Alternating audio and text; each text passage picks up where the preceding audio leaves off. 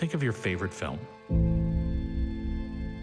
I can remember the exact moment I fell in love with movies. Staring up at that big screen, watching the same movie over and over again. That movie changed not just the future of Hollywood, but the lives of an entire generation. Some of our greatest cinema challenges us to really confront our own hearts in the safety of that darkened theater. That's part of the purpose of filmmaking. As a viewer, it's about the attraction of spectacle and to get your heart racing. But what happens if a movie breaks these unwritten rules? It's not just okay to tell stories about characters we don't like. It's crucial. The thing that haunted me about this one movie is it held up a mirror. Violence in your mind is far more powerful than violence that's actually on screen. Then there's that legendary scene, the showstopper. I know it was you, Fredo. Storytelling cannot start at happily ever after. If you watch a movie enough times, you start to notice things. We want something that feels honest, something real. The human eye won't see it, but they'll feel it. This movie completely changed how I watch movies. Hello, this is Awards Daily's Clarence Moye here with Sasha Stone, the founder and chief content provider of AwardsDaily.com. Now, on Monday, producer David Fincher unveiled VOIR exclusively on Netflix. And this is a series of visual essays exploring decades of cinema history and, in particular, our various intellectual and emotional reactions to film itself. Sasha's Summer of the Shark, a recounting of her first and repeated experiences with Steven Spielberg's 1975 classic Jaws, kicks off the series, and I am here with her today to dive into the episode. Sasha, welcome. Thank you. Thank you for having me. I really like the site Awards Daily. I read it all the time. I check it every morning. It's so good. All your writers are just amazing. That's funny. So, I didn't pay Clarence to do this interview, you guys. Like, we're just doing it for fun. Absolutely. Absolutely. I'm happy to do it. I'm actually a huge fan of Summer of the Shark. I actually had a friend of mine, a neighbor, just before we started recording, ping me and said, have you seen this VOIR series on Netflix? And I said, why, yes, I have. In fact, the woman for which I wrote and narrated Summer of the Shark, he was like, wow, that one took me back. Oh, that's nice to hear. So did he like the series? Is he into it? He did. He found it incredibly interesting and informative in a way that I think, film scholars and things like that may not. I haven't decided whether or not film scholars will truly appreciate it, because some of it is kind of like an entry-level film class almost, and just that it doesn't go super, super deep into cinema technique, but it talks more about character motivations and how you react to things and why things are there. And but for him, he has a very strong sense of taste with film, and I think he found a lot of things just really compelling, and he's probably the target audience for it, actually. Oh, that's great. Yeah, that's the thing. Is like it was definitely not intended to be something for film critics. That was definitely the thing he didn't want it to be, was about film criticism. It's not supposed to be that, because there's already so much of it. Like, we don't need more film criticism. But what seemed to be lacking or missing was this, kind of appreciative, sort of, a lot of people coming together to just talk about how much they love movies. Right. You see some of that on YouTube, and in the early days of the blogs, they had a lot of film sites like that, like Ain't It Cool News, and where Drew McWeeny, who's one of the guys that does one of these essays, got their start, and their thing was definitely film advocacy. The way you're approaching film, I mean, I think that you kind of miss out on something. If you're always watching with a critical eye, you kind of forget the whole purpose of watching movies. Yeah, I would actually throw our friend Craig Kennedy in with that too, because he wrote a lot of essays on his site at the time, whose name is completely escaping me. Living in Cinema. Living in Cinema. Yeah, he wrote a lot of essays about film, not necessarily reviews, but about the experience of a film, or the why a film works in certain ways. I think he tended to go deeper into a film than just whether or not it was good or bad. Yeah, and there are writers who do that. I know Kim Morgan, who's one of the co-writers of Nightmare Alley. her film writing is very much along those lines. It's not criticism. And that's why those are the kind of people that he wanted to be involved in VOIR. And it just so happens that I don't really write a lot of negative reviews because it just hasn't been my policy since I started. I never wanted to be the person that did harm to movies. In the job that I decided for myself, which was writing about the Oscars, it was sort of like, I can analyze the race, but I want to keep criticizing movies to a minimum, so Right. That ended up working in my favor for this project because it just gives the idea that all I do is really write in a nice way about movies. Save all the vitriol for the wine. Exactly, for Twitter. It's also funny too that you're writing about Jaws, a film that premiered maybe 3 weeks before I was born. Oh my God.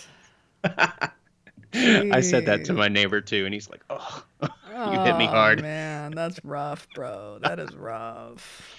It's so funny too because I remembered seeing, for listeners of this who listen to this podcast who may be young, films used to be shown on television, before they had Blu-ray or DVD or even VHS. They used to show them on like ABC Night at the Movies or Sunday Night at the Movies. Uh-huh. And that's where I first saw Jaws. And I remember watching it like way too young, like I was 4 or 5 or something like that, in around the early 80s or late 70s. And I remember being simultaneously incredibly bored and terrified.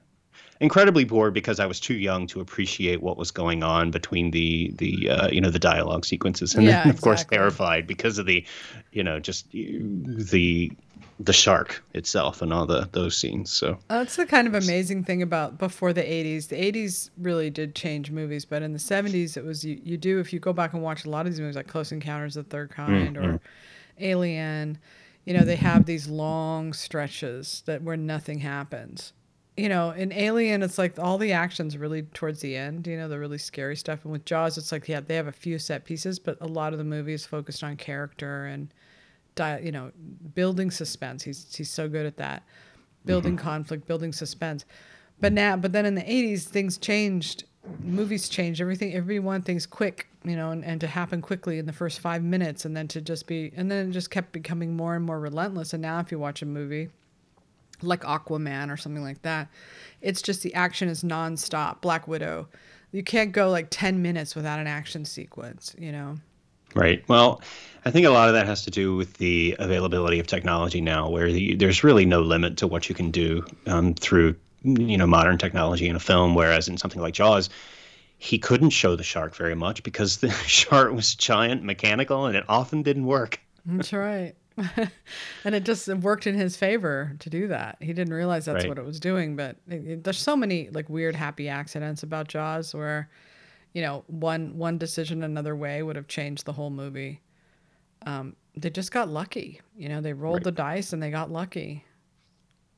So let's start diving, pun intended, into this episode. So my first question for you is, as I've looked at your output, your personal writing over the past couple of years, you tend to get more and more introspective, like, not only from Summer of the Shark, but also from your podcast, Goal Tripping.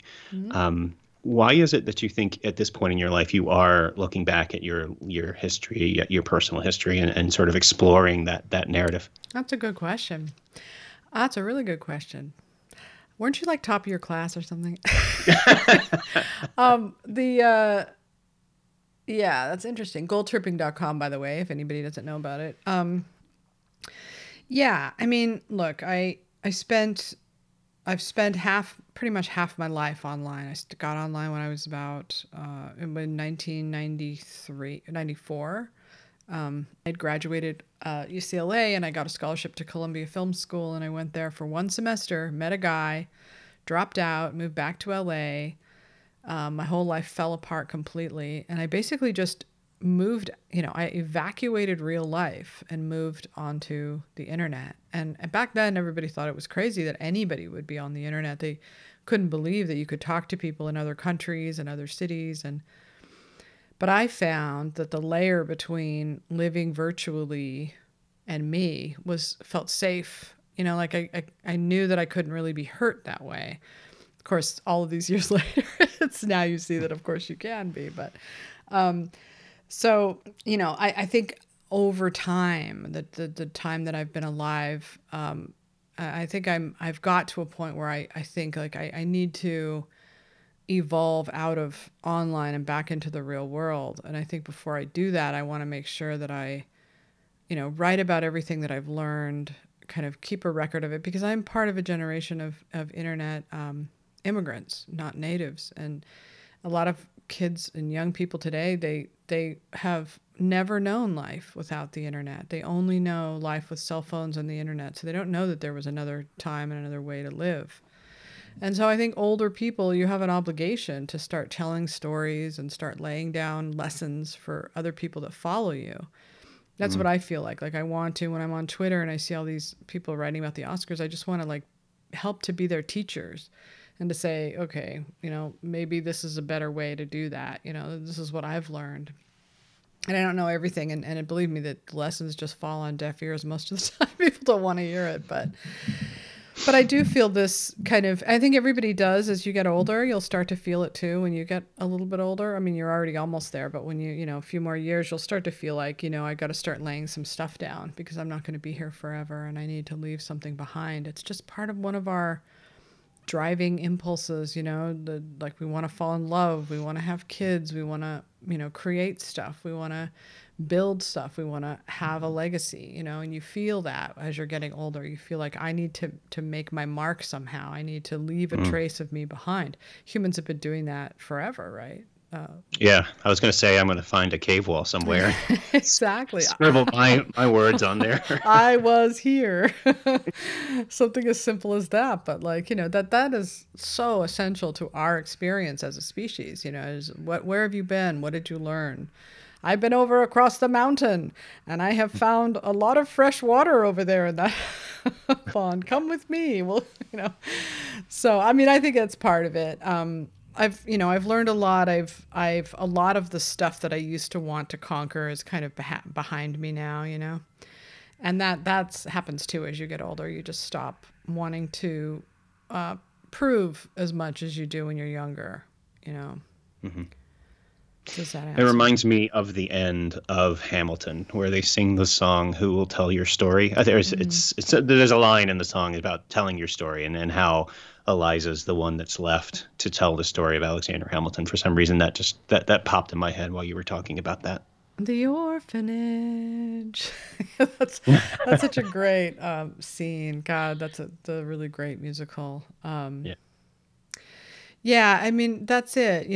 Who will tell your story? You can't rely on other people to tell it. When if I didn't do this, there isn't a single person on Twitter, I don't think, that would, or, in film Twitter and Oscar land that would want to tell my story, or kind of give me credit for how I started this mess of Oscar watching way back when, I just don't think that they're prepared to, because they're not quite at the stage where they want to start, parsing and laying stuff down. They're still in the need to prove it stage, so they're in competition with me. But when they get older and they start to look at the whole story of all this stuff that we do online, they'll want to make sense of it and put it in context. And I feel like I need to, partly just because I feel compelled to do it, but also because, what else have I got? So how was it that you became involved in this project that would become VOIR? Yeah. So, I've always been a really kind of not devoted David Fincher fan, but somebody who appreciated his work a long time ago, starting back in the 90s. Came out of a film group that I used to write with when I first got online. We wrote about film, and we would talk a lot about who are the greatest filmmakers. And even at that time, everybody in that group knew that David Fincher was one of the big up-and-comers. He was, so this is just at the beginning of his career, right? So we're just talking like, Seven and Fight Club and The Game. But, you know, I knew enough about him to know that he was one of the top directors, so that when I started this Oscars site and Benjamin Button came up, I knew, oh my God, it's David Fincher, you know? And so it was like the Oscars collided with this director that I knew was like one of the greats, like up there with potentially Hitchcock and Kubrick. So, you know, when that came up, I started to, you know, write about David Fincher and the Oscars, and every single person that works in film has an Oscar story. And it starts with, you know, how they enter the Oscars, what are their goals, what kind of movie, you know, do they launch with. And at that time, there's this kind of myth that certain directors make Oscar movies to win awards, right? So they step out of their comfort zone to make like a period piece, like for instance, The Age of Innocence, in order to, you know, win awards. And so there's a cynical approach to that where they don't judge the film on its merits. They just say, well, that's the Oscar movie that he's trying to win. And that's kind of what happened with David Fincher with Benjamin Button, which I didn't think was fair that year. Mm-hmm. But anyway, it was up against Slumdog Millionaire. Nothing was going to beat that movie. Right. So you know, then his, I think the next David Fincher movie that came up was going to be Social Network. Is that right? Yeah, I guess that would be. So. Yes. I don't think there was anything in 2009.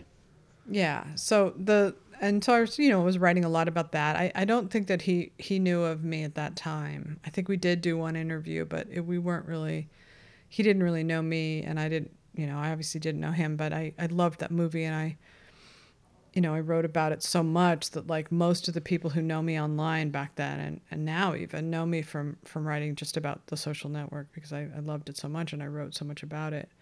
Watched it like 30 times, and I've seen it like hundreds of times since then, but it's one of my favorite movies. I remember the night I was up at like 2:00 in the morning waiting for your tweets on the DGA and who won the DGA that night. And then I remember it was King's Speech. Oh, that's one of those things I'll never forget.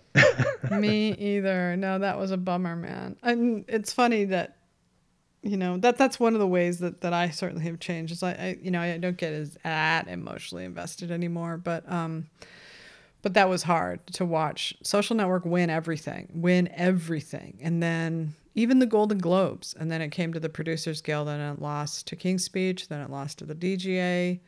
Lost at the SAG, and then lost at the Oscars. That was rough. That was hard to go through that year. King's Speech is fine. It's a fine movie. It's a good movie. It's just not a great movie. But a lot of people love it, so what are you going to do? Right. So anyway, then came the Girl with the Dragon Tattoo in 2011, I think. And that was really when I started to get to know David Fincher and actually Trent Reznor, because of, you know, a review that I had written about. That's still one of the coolest things that's ever happened to me. Trent Reznor followed me on Twitter and then tweeted my review for Girl with the Dragon Tattoo. It was like, I got more traffic on that one review, I think, that I have ever gotten on anything ever in my life on online. So that was a neat thing. I mean, that's the one thing about being around famous people is it's really, you know, it's really shocking to see like how much reach they have and how much power they have online.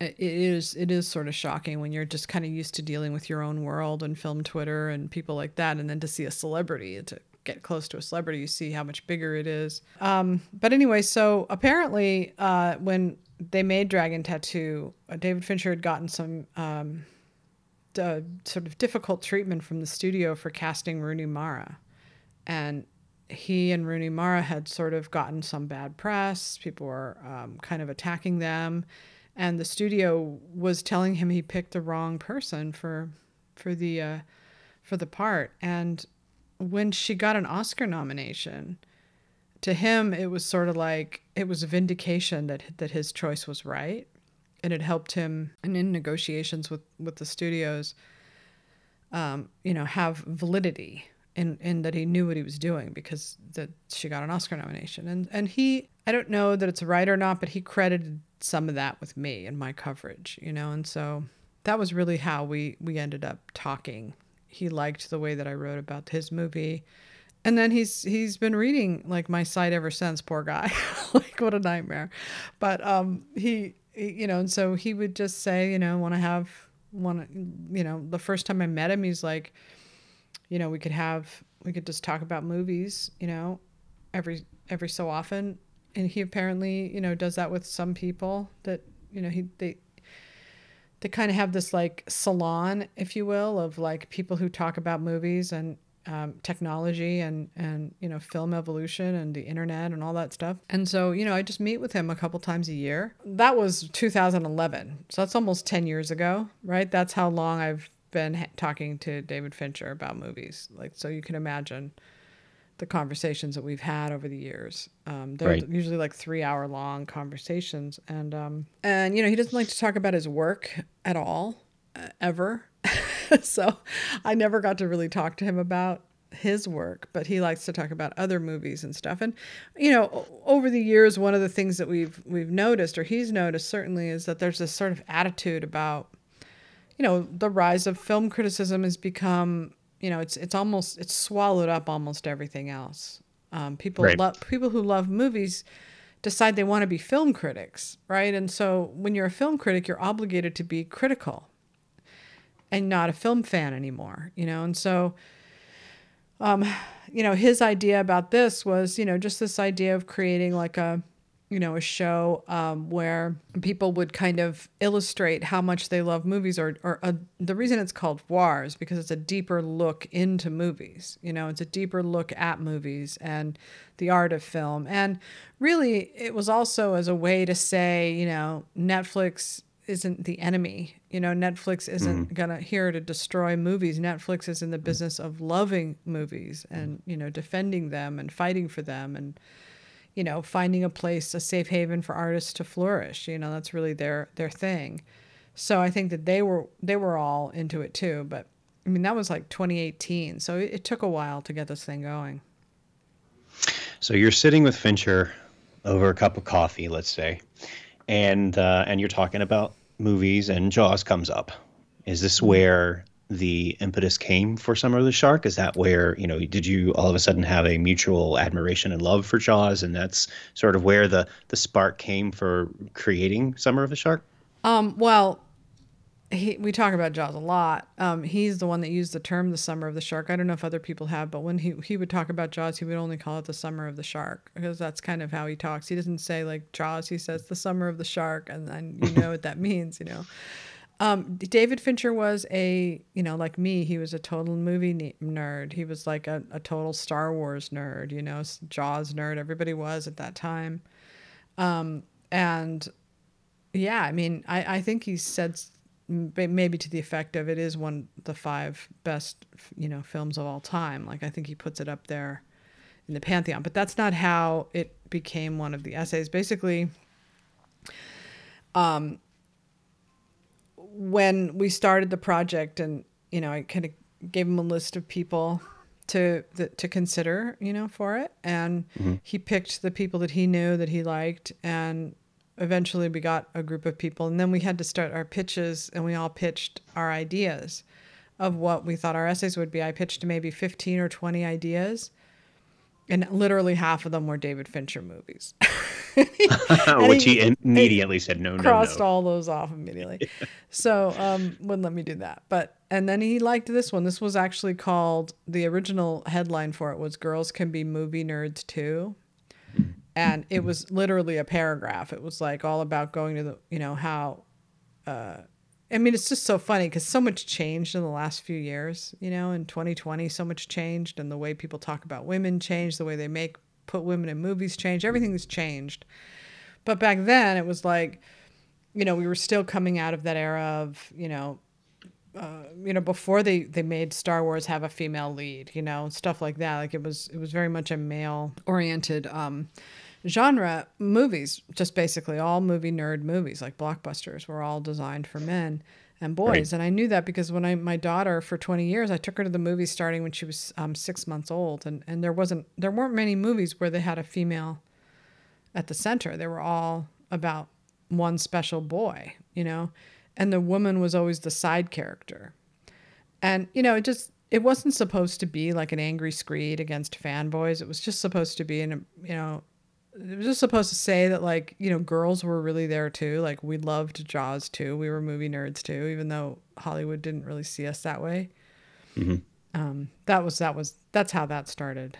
But the guy who directed it, David Pryor, also had input because he's the director. So David Fincher had probably the first impulse of, I like this, but then he showed it to David Pryor, which one do you want to direct? And he picked that one because he loves Jaws as much, if not more, than I do.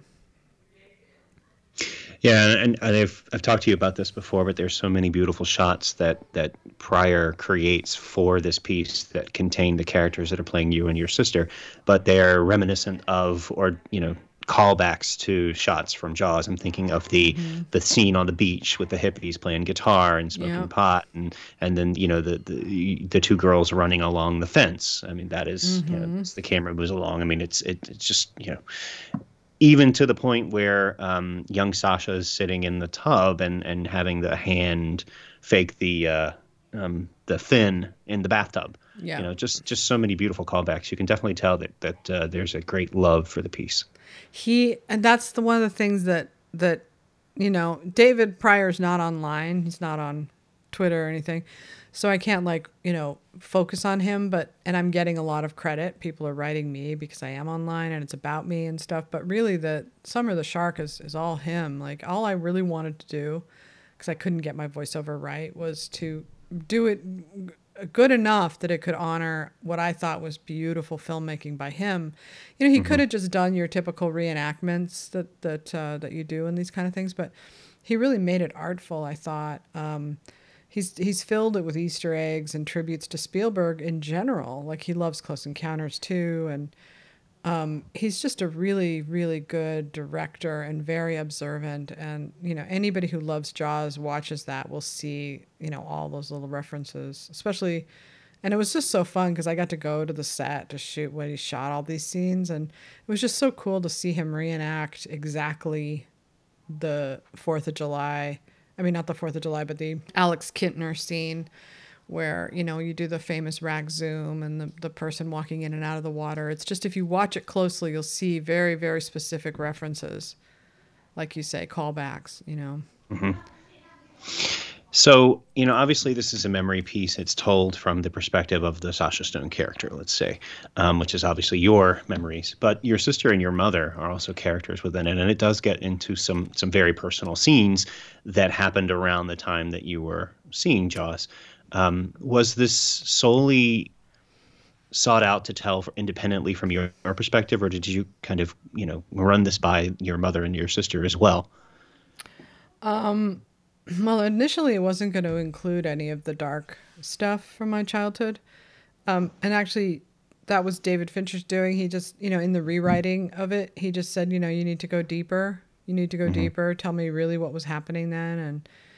And I didn't really want to talk about it personally. But the thing is I have another sister and another brother. So there were 4 of us, and I think that if there's a conflict in this in any way, it's that they probably feel bad that they're not depicted in the movie, that it just makes it seem like there's only 2 girls and there are 2 more of them. But they weren't Jaws. That's the reason they're not in there, is because they would have to hire 2 more actors to be in the thing. But they weren't Jaws fanatics like me and my little sister were.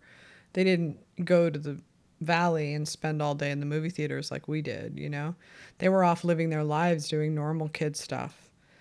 And I could have put that in there. And in an earlier draft, I did have it, but, they really wanted to cut it down and save money. So they ended up getting taken out of it. But I think that what they did was they fact checked, but my stepdad is actually dead. So, and my mom had to sign a waiver that said that, that this is all factually correct. And, they were really careful about that because they didn't want anybody to say, oh, that never happened, Right.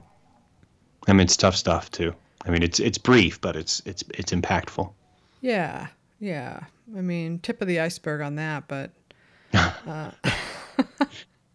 I think it was important to put it in there, just because it really was about a time in our lives when these 2 things were happening at once. There was this incredibly violent man that was in our lives, and Jaws was in the movies. And it was really a strong lesson for me, as you can see by how I've lived my life since then, of having two different ways of living. One is the harsh realities of life, and the other is opting out for fantasy, of the sort of the safer world of the of Jaws. And my little sister points out often that one of the things we were drawn to was what everybody would be drawn to, which is Chief Brody is such a wonderful father figure, you know? Right. And you really do get a sense of, I mean, the movie to me is really about him more than it is anything else. And I think that the reason that Jaws is so fun to watch, even when I show it to my daughter, like she loves, her favorite scene is when Brody is too afraid to go out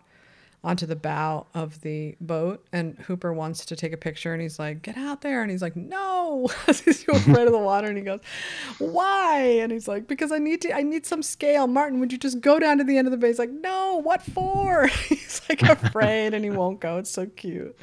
But like, that's, you know, he was just like a vulnerable, wonderful, really likable character. And the shark blows up at the end, you know? So it's like that is so satisfying, I think, for anybody living through the 70s. Like, you have to think, like, what kind of movies were they watching before Jaws came along? Like, these are like, you know, Five Easy Pieces and The Godfather. I mean, they're wonderful movies, but it's not like, it's a pretty morose scene.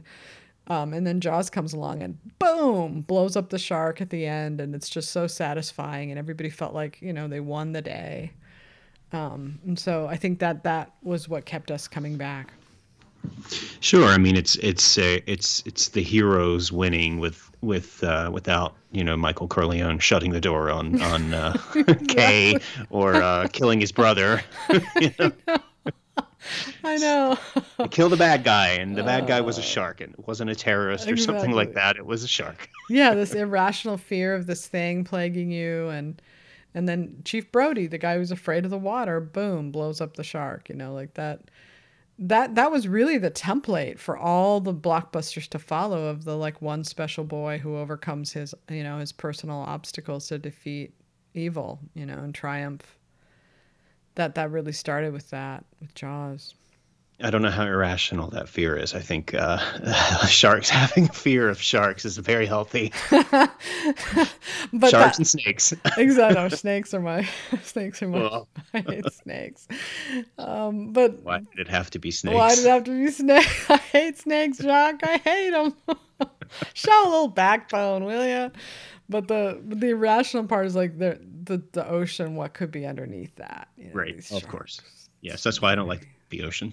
And the funny thing about Jaws the book, me either, I know, about Jaws the book is like, it's so not like the movie. It's really like, the shark really is much more of a metaphor in the book. But it's funny because the book still sold. Like, people just had more capacity for complex stories back then than they do now, I think.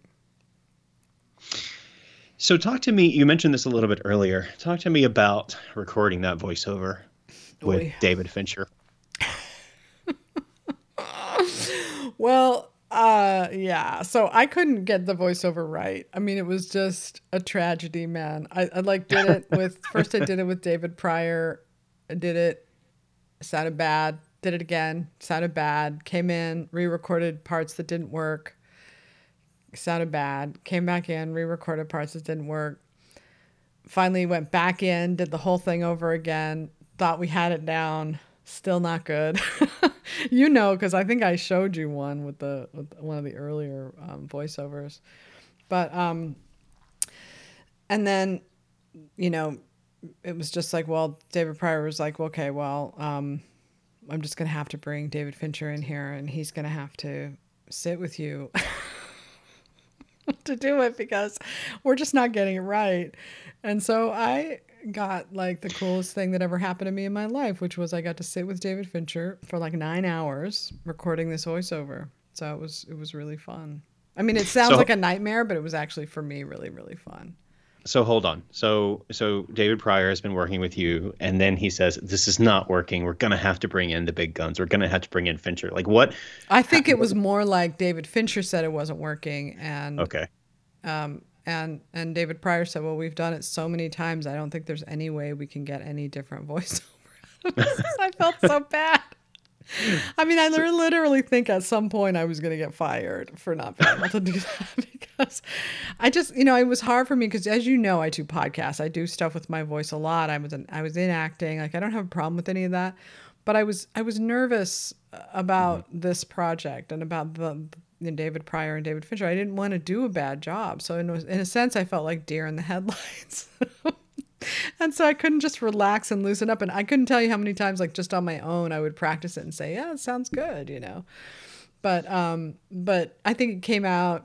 I like it now. I think he finally helped me to get a good reading out of it. Yeah, it sounds great. And, for people who don't do podcasts or anything like that, I mean, it's incredibly difficult to look at a piece of written material that you don't want to wing it because you don't want to go, but it's difficult to look at a piece of written material and then to try to read it out loud and make it sound conversational. That is an art form almost. It was, but it was also like nervous making just to be in the studio and have people around me and stuff. Like, if it was just me and my own microphone, I think I would have had an easier time. But I was trying to give them what I thought they wanted, and it just takes practice. Eventually you get up the confidence, because I don't think anybody else had as much trouble as I did on the show. Like, I think that, like, Walter Chaw's, I think, narration is very natural and sounds really good, and Drew's sounds really good, and Taylor and Tony. Like, I don't think any of them had a hard time, but for some reason I just couldn't do it, man. It was terrible. So 9 hours, huh? 9 hours, got the Fincher treatment.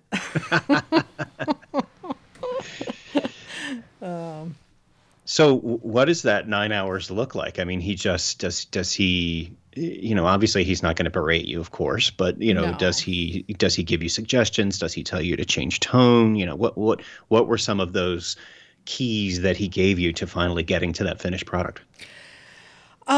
Well, he's really funny. David Fincher, a lot of people don't know that about him, is that he's really, really funny. So a lot of it is just us laughing, David Pryor and me, and him laughing at the things David Fincher would say. But, like, one of the lines is, Mikey, ate Pop Rocks, drank soda, and died when and David Fincher came up with chugged soda. But it was the way that he, like, would read the line before I would say it that made us all laugh so much. It was because he said, David Fincher would say it like it was the most serious thing he'd ever heard in his life. Like, Mikey ate Pop Rocks, chugged a soda, and died when his stomach exploded. Like, he did it like that. And so it like just, the Robert Stack American. Yeah. And so just doing it that way would loosen me up, and I would laugh, and then I would be able to do it so that it sounded semi-normal. So sad. I feel like such an idiot that it took so long. But, like, so stuff like that, like, he's just really, he also knows, guy's been making movies forever, right? He knows. If you watch Gone Girl or Fight Club, they're heavy on the voiceover. Fight Club is almost all voiceover, and Gone Girl is a lot of it. And so he knows exactly, I think, how to listen for what he thinks sounds the best. And so, I think he did a good job. And like, for instance, the line, I looked down and there were boobs. I had to do that line, like, with him. Like, he's like, just say it like 50 times in a row. I looked down and there were boobs. Boobs. Boobs? And he's like, it's never going to be a question. I was like, okay. So somehow he got it all together, yeah. If it couldn't be Summer of the Shark, maybe we'd have a subtitle or something like that. But if it couldn't be Summer of the Shark, call it Boobs with an exclamation mark. Boobs? The boobs of the summer. So while this was gestating in the past couple of months, when Netflix was prepping to release this and it was starting to be publicized at the AFI Film Festival, I know you had personally talked about some anxiety over having this out there. And any artist that creates something like this has that same anxiety. But how have the reactions been to this piece in particular?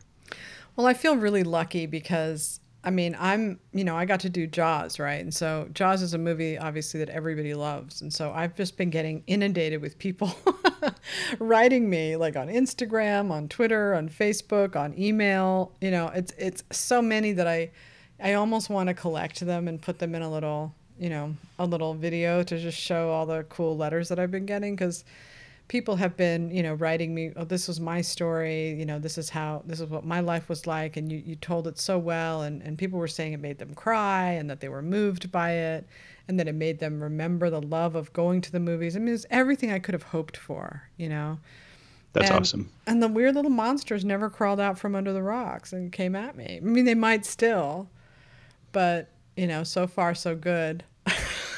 Fingers crossed.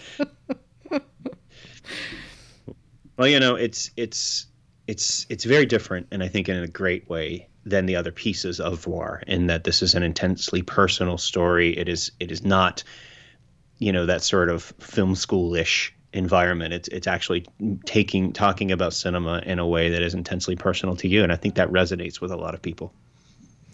Yeah, I mean, I think so too. I think that was one of the things we wanted to do when we were trying to put it all together was, how are we going to deliver this to people? Like, who's going to want to watch this? Who's going to care? And so we very specifically, he wanted mine to be really personal about, because if you're trying to explain to people, if you're trying to say like, this is why movies are great, like you have a lot of different ways you can do that. But one of the number one ways is really just to try to capture, how people can live in movies and how they can change your life and how you can have an emotional response to them.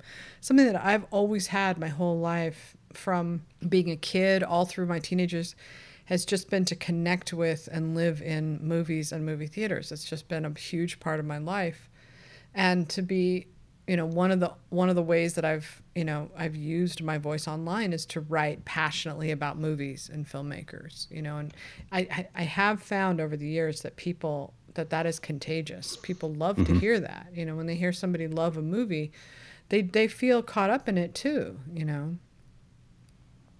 Yeah, absolutely. I mean, and it while I admire Jaws, it doesn't necessarily resonate with me the in the same way that it did with you, but the experience is very similar to one that I had, and mine was E.T., I would say. Aww. So it's just a few years later. Well, I'll tell you, that line in the thing when I say we scammed our way into a sneak preview of E.T., that literally happened. I was a teenager with my sister, and we went to see E.T. before anybody had seen it, before anybody knew it. All we knew was that Steven Spielberg made it. Nobody even barely knew what E.T. stood for. We were just like, wait, extraterrestrial? Like, nobody really knew what it was because they had kept it so under wraps. This would have been a whole story unto itself. But I will never forget watching E.T., not knowing anything about it, and never have I seen an entire audience leap to their feet at the end like they did in that movie. Oh, yeah. Standing ovation. We were sobbing. The thought of like, oh my God, E.T. wakes back up. Like, yeah. So, he didn't do us wrong. That's Spielberg, and he created one of the greatest films of all time. Yeah. So I have a very fond memory of E.T. as well. Yeah. Well, I remember so vividly the day that I was going to see it. It was a Sunday afternoon. My dad at the time was a farmer, and so Sunday afternoons were kind of his time to take me to movies and do things because that was sort of when he took off. But we were late because we were always late to movies. I never saw trailers because we were late to everything. And we came in there and it had already started showing, and E.T. was lost in the forest, and I was 8, I guess, but I was still old enough to be pissed that we were late. And so I just started screaming and crying when I saw E.T. was lost in the forest. And I would scream like when they find him in the closet, I think it is, or Gertie, when Gertie screams, I jumped and screamed, and then I scream and cry at the end. I got out of there. My dad says, I may never take you to a movie again. Oh, God. Spoiler, he did. But I'm sure he did. Story. But yeah. To be fair, that movie is a tearjerker. I mean, it really is. We still cry watching it to this day. No, it is. You can't not watch it. That's one of the reasons actually that I don't watch it as much as Jaws, because I know it's going to take me to that place, and I don't always want to go there. Right. I have the same experience with AI, which is it's that last 5 minutes of the AI that wrecks me to the core. No, it's too much. I can't go back there to that. I love that movie, but it's too painful.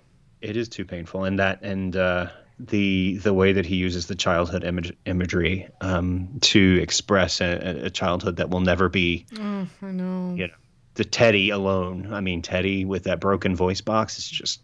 Oh my God. I'm starting to tear up right now. Okay, No. so you've seen, you've obviously seen Jaws dozens of times, if not 100 times by now.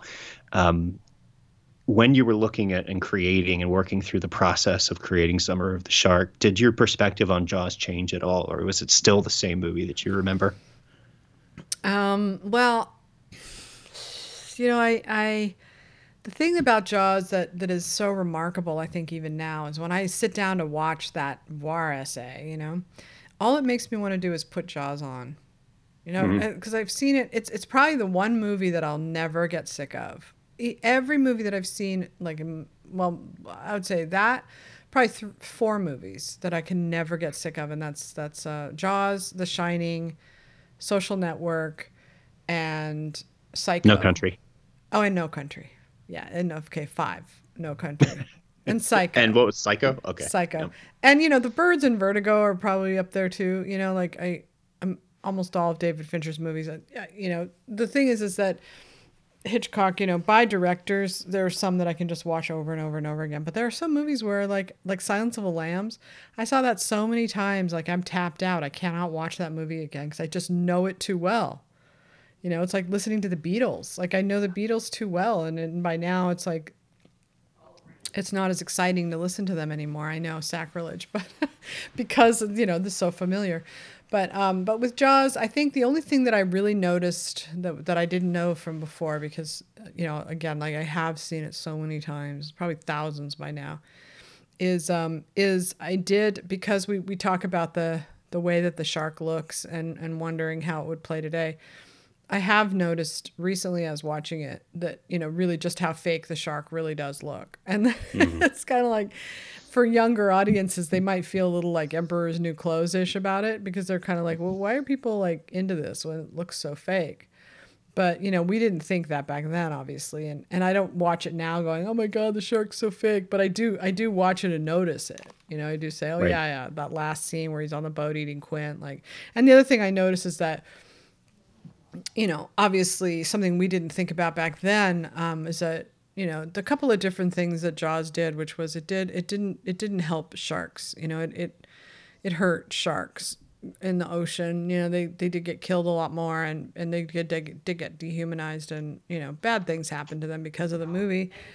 And also the sharks don't behave like that. And so the thing about Jaws, the best way to look at it is that it's kind of a supernatural horror movie, because obviously it's sort of like the shark is like Christine the car, it doesn't, sharks don't do that. They don't go after you like that for so long and attack you one by one. They just go away. They eat, take a bite, and then they swim away, So those are the 2 observations that I make about this movie now that I didn't when I was younger.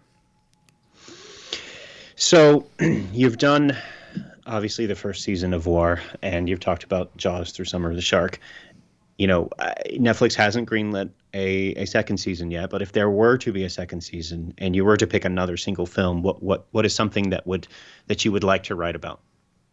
Well, we have pitched ideas maybe for season 2 if there is a season 2. And I mean, I have so many movies that I would like to do. I have so many pitches that I would send their way, one of them is films.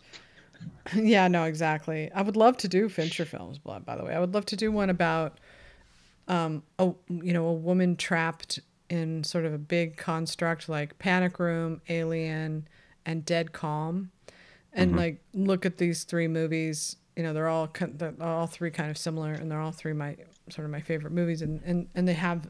I always wanted to write something about that. I also wanted to write about 1985 and Top Gun and Blue Velvet in the same year, like what that was like to grow up in the 80s, and so we'll see what happens. Well, I anxiously await the next episode or the next season. Well, thank you for interviewing me and for taking the time. I really appreciate it. It's a very nice thing to do. This was a great conversation. Thank you. Yeah, thank you.